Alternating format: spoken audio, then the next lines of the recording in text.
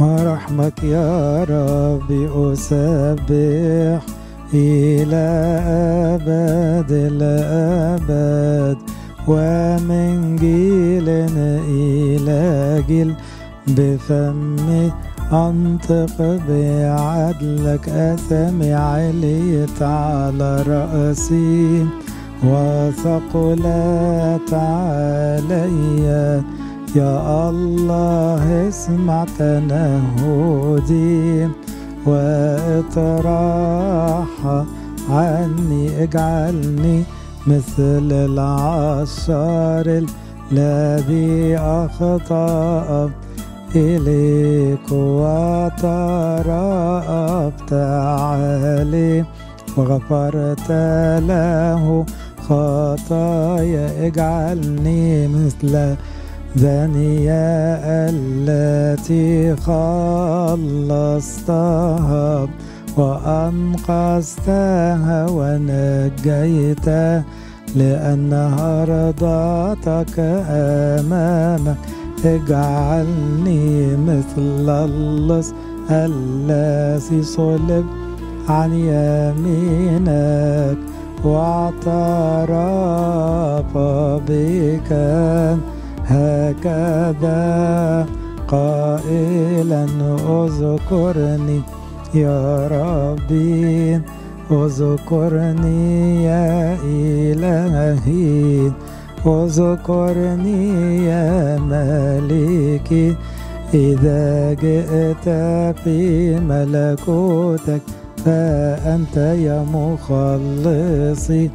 قبلت إليك اعترافه، ترأفت عليه وأرسلته إلى الفردوس، وأنا أيضا الخطية. يسوع إلهي وملكي، تحنن علي واجعلني كأحد هؤلاء.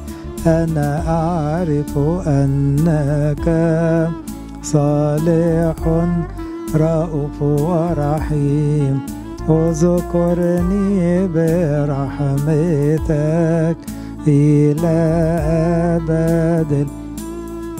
أطلب إليك يا رب يسوع، لا تبكتني بغضبك، وهلا برجليك تؤدب جهالاتي، لأنك لا تشاء موت الخاطي مثل أن يرجع ويحيا.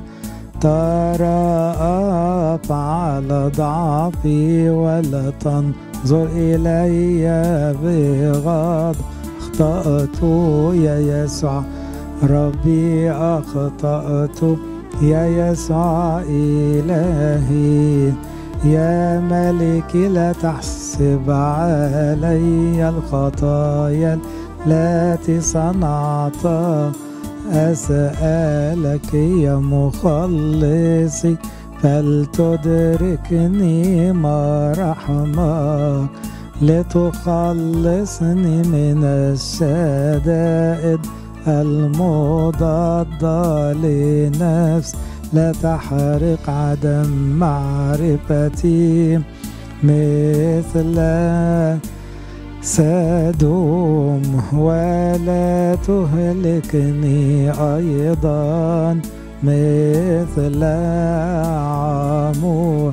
لكن يا رب اصنع معي مثل أهل نينوى الذين تابوا وغفرت لهم خطاياهم. لكن فلتدركني سريعا رحمك يا ربي، لأصرخ مع هذا الشعب بصوت لا يسكت. من أجل هذا أطلب إليك أيها الرب الإله مخلصني، لا تحاكمني، أنا الضعيف الخاطي، لكن حل واغفر لي ذلاتي الكثيرة،